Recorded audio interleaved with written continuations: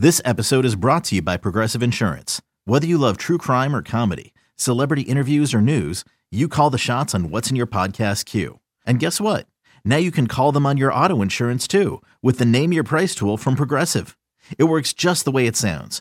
You tell Progressive how much you want to pay for car insurance, and they'll show you coverage options that fit your budget. Get your quote today at Progressive.com to join the over 28 million drivers who trust Progressive. Progressive Casualty Insurance Company and Affiliates. Price and coverage match limited by state law. When you need mealtime inspiration, it's worth shopping Kroger, where you'll find over 30,000 mouth-watering choices that excite your inner foodie. And no matter what tasty choice you make, you'll enjoy our everyday low prices, plus extra ways to save, like digital coupons worth over $600 each week. You can also save up to $1 off per gallon at the pump with fuel points. More savings and more inspiring flavors make shopping Kroger worth it every time. Kroger, fresh for everyone. Fuel restrictions apply. You're listening to the Upper Hand Fantasy Podcast. Now, here's your host, Faraz Siddiqui and Zach Rizzuto. Let's move on to quarterbacks. Dak Prescott is my number one quarterback for this week. Since week 6, he's been the number one fantasy quarterback. He's been the number one fantasy quarterback. He would have been the number one fantasy quarterback the last time he played the Eagles if it wasn't for C.J. Stroud's 470-yard, 5-touchdown performance that week. But Dak gets the Eagles at home. This should be a pretty good game for him. Yeah, it has to be. And just the way that we've seen, there's not a whole lot of analysis to do here with Dak, but we can just throw some stats out here. You know, he's been served excellent matchups like on a silver platter since Thanksgiving, pretty much. He's had a bunch of good games, and, you know, they've been against very easy opponents. But he has 6 straight games with 2+ passing touchdowns. The biggest thing that's working in his favor, and that I'm looking at here, is that the fact that the game is in Dallas. Dallas is averaging over 40 points a game over their last 4 as a team, you know, at home this season. Dak himself, he's averaging 27 fantasy points per game on the season at home. And if you take just the 4 games since Dallas has had their bye when Dak Prescott's been doing his damage, he's averaging 32.1 points per game at home, fantasy points. So that's just ridiculous numbers. You know, he finished, like you mentioned, as a QB2 back in week 9 against the Eagles in Philly. So now he's at home. Like, everything's working in his favor at this point. And the Eagles also allow a lot of points to wide receivers. So that Dak Prescott, CeeDee Lamb connection, if you have that stack, like, you have to be in the playoffs if you have that stack. Dak Prescott is the number one quarterback this week for fantasy football. You started Tua last week against Washington. That worked out. I think it could work out again this week going up against Tennessee. This should be another great matchup for this offense as a whole, especially in the pass game. You know, Jalen Waddle and Tyreek Hill both primarily play on the perimeter. That's where the Titans have been giving up a ton of production. So, you know, this is just another one of those weeks where Tua is going to kill it. He's my QB4 on the week this week. And in between those two guys, I have Jalen Hurts and Josh Allen. Yep. I really like Justin Fields this week, man. Justin Fields at home this week, though, like against Detroit, the last time they faced off in Detroit. No, I'm sorry. He's at home this week against Detroit. And the last time he went up against Detroit in Detroit, Fields had a great game. He went over 100 yards rushing. The offense was clicking. Their defense gave the offense short fields. And now they're at home in Chicago, another potential game where weather is an issue. But Detroit is giving up the 4th most fantasy points to quarterbacks over the last 4 weeks, the 5th most over the course of the season. Fields' favorite weapon in DJ Moore has a great matchup. And by the way, we'll update you guys on Friday. Once we're closer to the weekend, we'll give a more accurate description of the weather and which games can be effective, because there seems to be a handful of East Coast games that will have some weather concerns.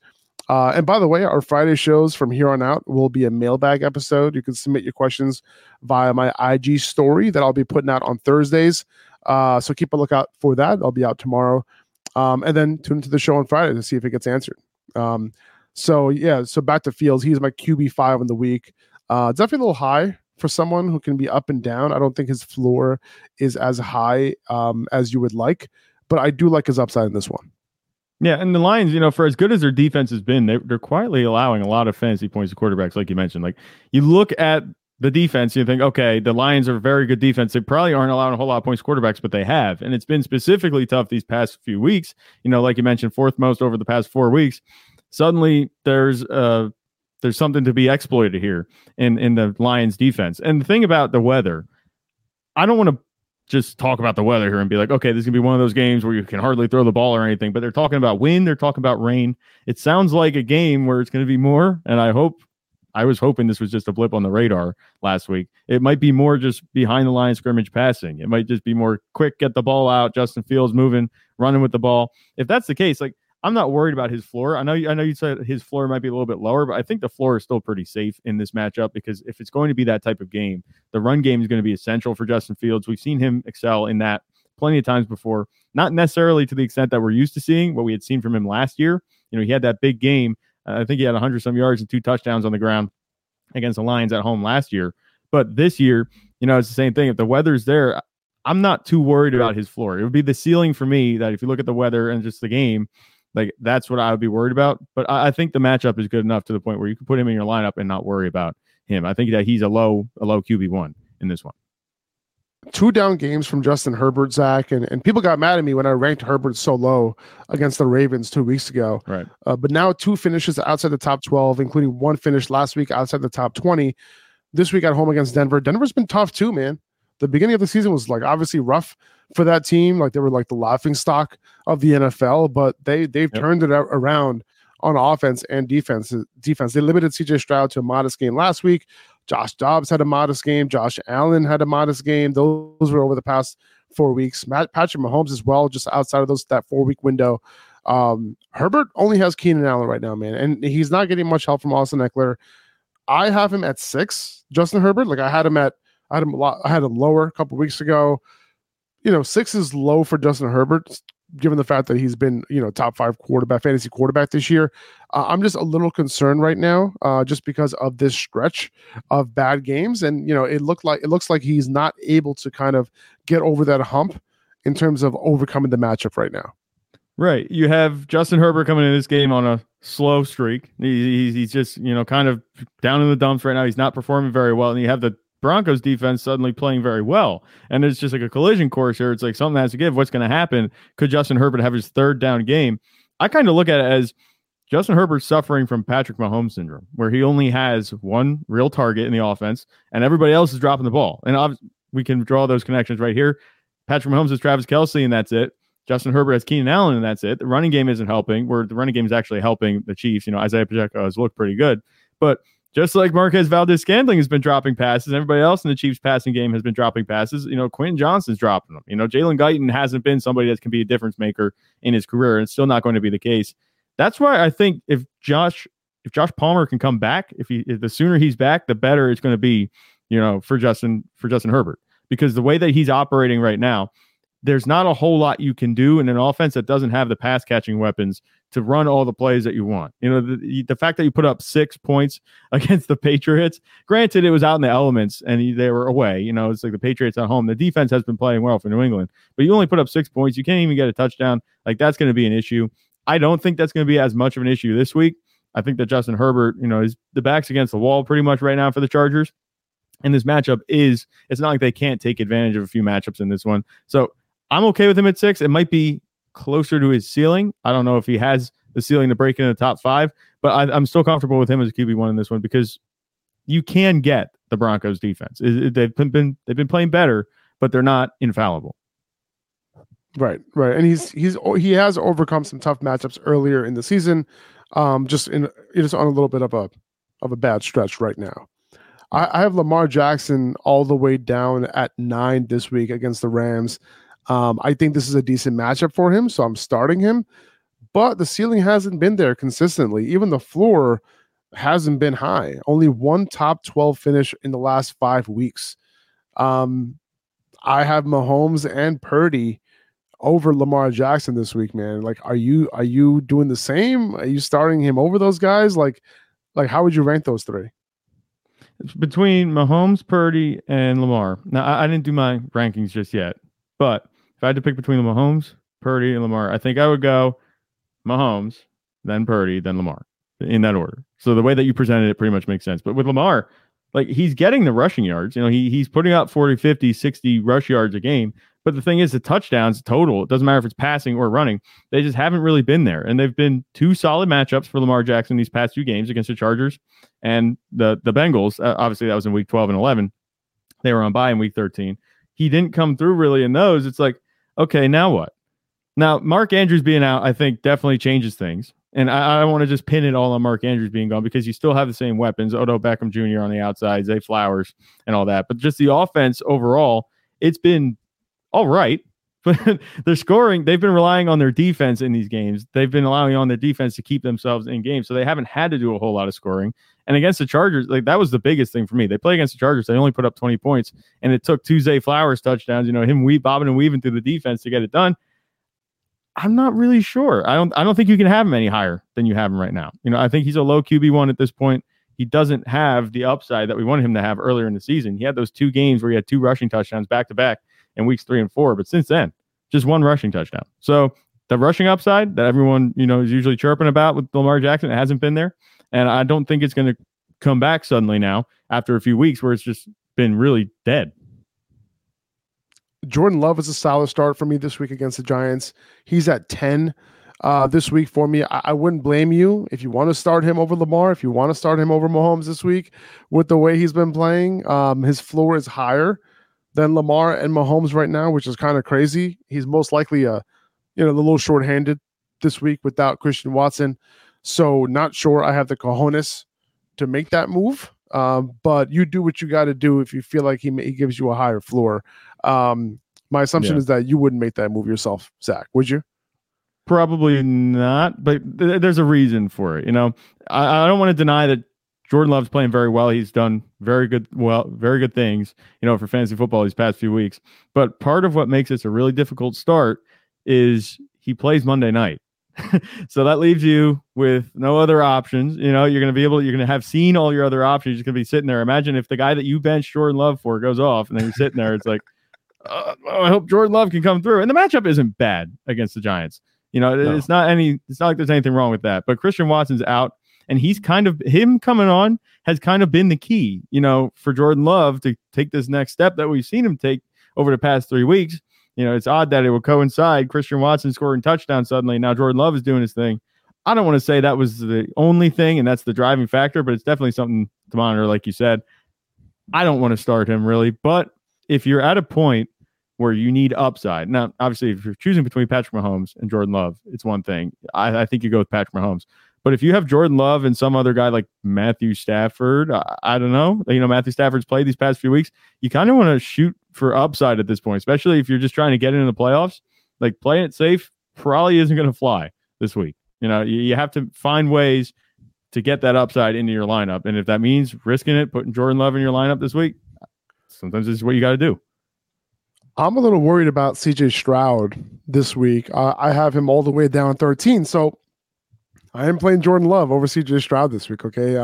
Stroud's playing the Jets, in New York, no Tank Dell, not ideal. Like his number 1 wide receiver, Nico Collins, tough matchup. Yeah, really tough matchup. And also one of those games that could be affected by weather. And that's an unfortunate reality. You look at it, they're talking about, like we mentioned, the rain and the wind. If it would be one of those games, the rain and the weather on top of the good defense that the Jets have, it's not going to be good for CJ Stroud. Like you mentioned, without Tank Dell, it really sucks that he doesn't have Tank Dell. But I think overall that CJ Stroud can overcome it. Still, in this game, like it's really tough given the way that CJ Stroud has been producing these past few weeks. He's been top 10 quarterback every single week, pretty much. The way that he's been producing will probably keep him in your lineup this week. But I think you have it here to a T. If you're choosing between Jordan Love and CJ Stroud, like, is CJ Stroud really going to have a whole lot of upside, without his best weapon out in the rain against one of the best defenses against quarterbacks? And it's not, the Jets have been bad this season, but their defense has not. And they're not allowing a whole lot of points to quarterbacks. At this point, I'm with you on that one. I think he could even be a little bit lower. I haven't looked at the rest of the field, but he could even be a little bit lower, I think. Who would you rather stream, Zach? This is a question I've been getting all week. Jake Browning against the Colts, or the quarterback on the other side, Gardner Minshew against the Bengals. I'll tell you where I lean in a second. Yeah. So for me, I've seen more from Gardner Minshew than I have from Jake Browning. Jake Browning looked good last night. The other night, it was Monday night. He looked good, but that was the only game that we've seen him really, take over. Now, the way that he scored and the way that he played was no one saw that coming. 32 of 37, like 85% completion percentage and 300 some yards. Like nobody saw that coming. But he had the rushing touchdown and he had one passing touchdown. It was almost empty yards. Joe Mixon had a good game. I don't want to take away from what Jake Browning did, but it's a very small sample size versus we've seen Gardner Minshew in good matchups come through. And he has Michael Pittman. He has a better chance, I think, based on what we've seen. There's more precedent for him having a solid game than there is with Jake Browning. Now, Jake Browning he shows there is upside with him, but I don't want to bet on that happening 2 weeks in a row because by any standard, what we saw last week from Jake Browning was an outlier. I don't want to bet on an outlier again in 2 weeks in a row, let alone. So the way that I look at this, I'm looking at Gardner Minshew, and I know I just talked about upside, but I'm taking the safer bet here. If I have to choose between them two, I'm going with Gardner Minshew. I'm gonna go Jake Browning, and it's because I'm in. I really liked what I saw, man. He looked really good, and the one thing that he does have that Gardner Minshew doesn't is Ja'Marr Chase, and I think the Colts, they're a team that can give up points to quarterbacks. And just the precision that he displayed on Monday night, I'm bought in. Now, I totally agree with you with the fact that we have a larger sample size from Minshew. He is 1,000% the safer start. There's no doubt about it. So if you want to go safe, you want to have a high floor. I think Minshew has like in 4-point passing touchdowns, 13, 14-point floor for Minshew. I know because I have him in a couple of Superflex leagues. And then obviously Browning, I think he has a little bit of an upside in this matchup because he has weapons, right? He has T. Higgins, he has Ja'Marr Chase, and Joe Mixon, man, what the hell? He's actually looking okay. The Bengals in the Jake Browning offense, but we'll get to him in a second. We could. It's possible that Derek Carr doesn't play this week, by the way. So Jameis Winston is in play. He probably gives Chris Olave an upgrade.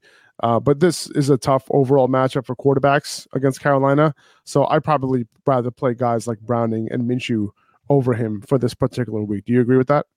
Yeah. The thing about the Panthers, their defense, they don't allow a whole lot of points to quarterbacks. They're allowing the second fewest fantasy points to quarterbacks this season. And it's not a fluke. The Panthers, they have the worst record in football, but they're keeping quarterbacks from scoring. They kept Dak Prescott and CJ Stroud in check over the past 6 weeks. They've had matchups against other quarterbacks that haven't been as good, but they've kept everybody pretty much on the wrong side of 20 points, in terms of fantasy scoring. If you want your quarterback to have over 20 points, they've been on the wrong side of it playing against the Panthers. So whether it's Carr or Winston under center for New Orleans, I don't think either of them are really going to have a whole lot of fantasy success. They're a sneaky, stingy defense, the Panthers passing defense is. So I'm not worried about Chris Olave as much as I am, whoever's quarterbacking the Saints, because that's just how things have gone. But if Jameis Winston plays, I think you're right. I think that Chris Olave would get an upgrade just because he's going to force the ball to Chris Olave. We saw it last week where it tipped off the defender's hands on a forced pass to Chris Olave, ended up in Chris Olave's hands. I love the chaos that comes with Jameis Winston. So, I'm kind of rooting for Jameis Winston at this point, especially in Week 14. Teams are trying to make their playoff push. Imagine winning on, a Jameis Winston passing touchdown, like one of those circus plays that he has. 2400 Sports is an Odyssey company.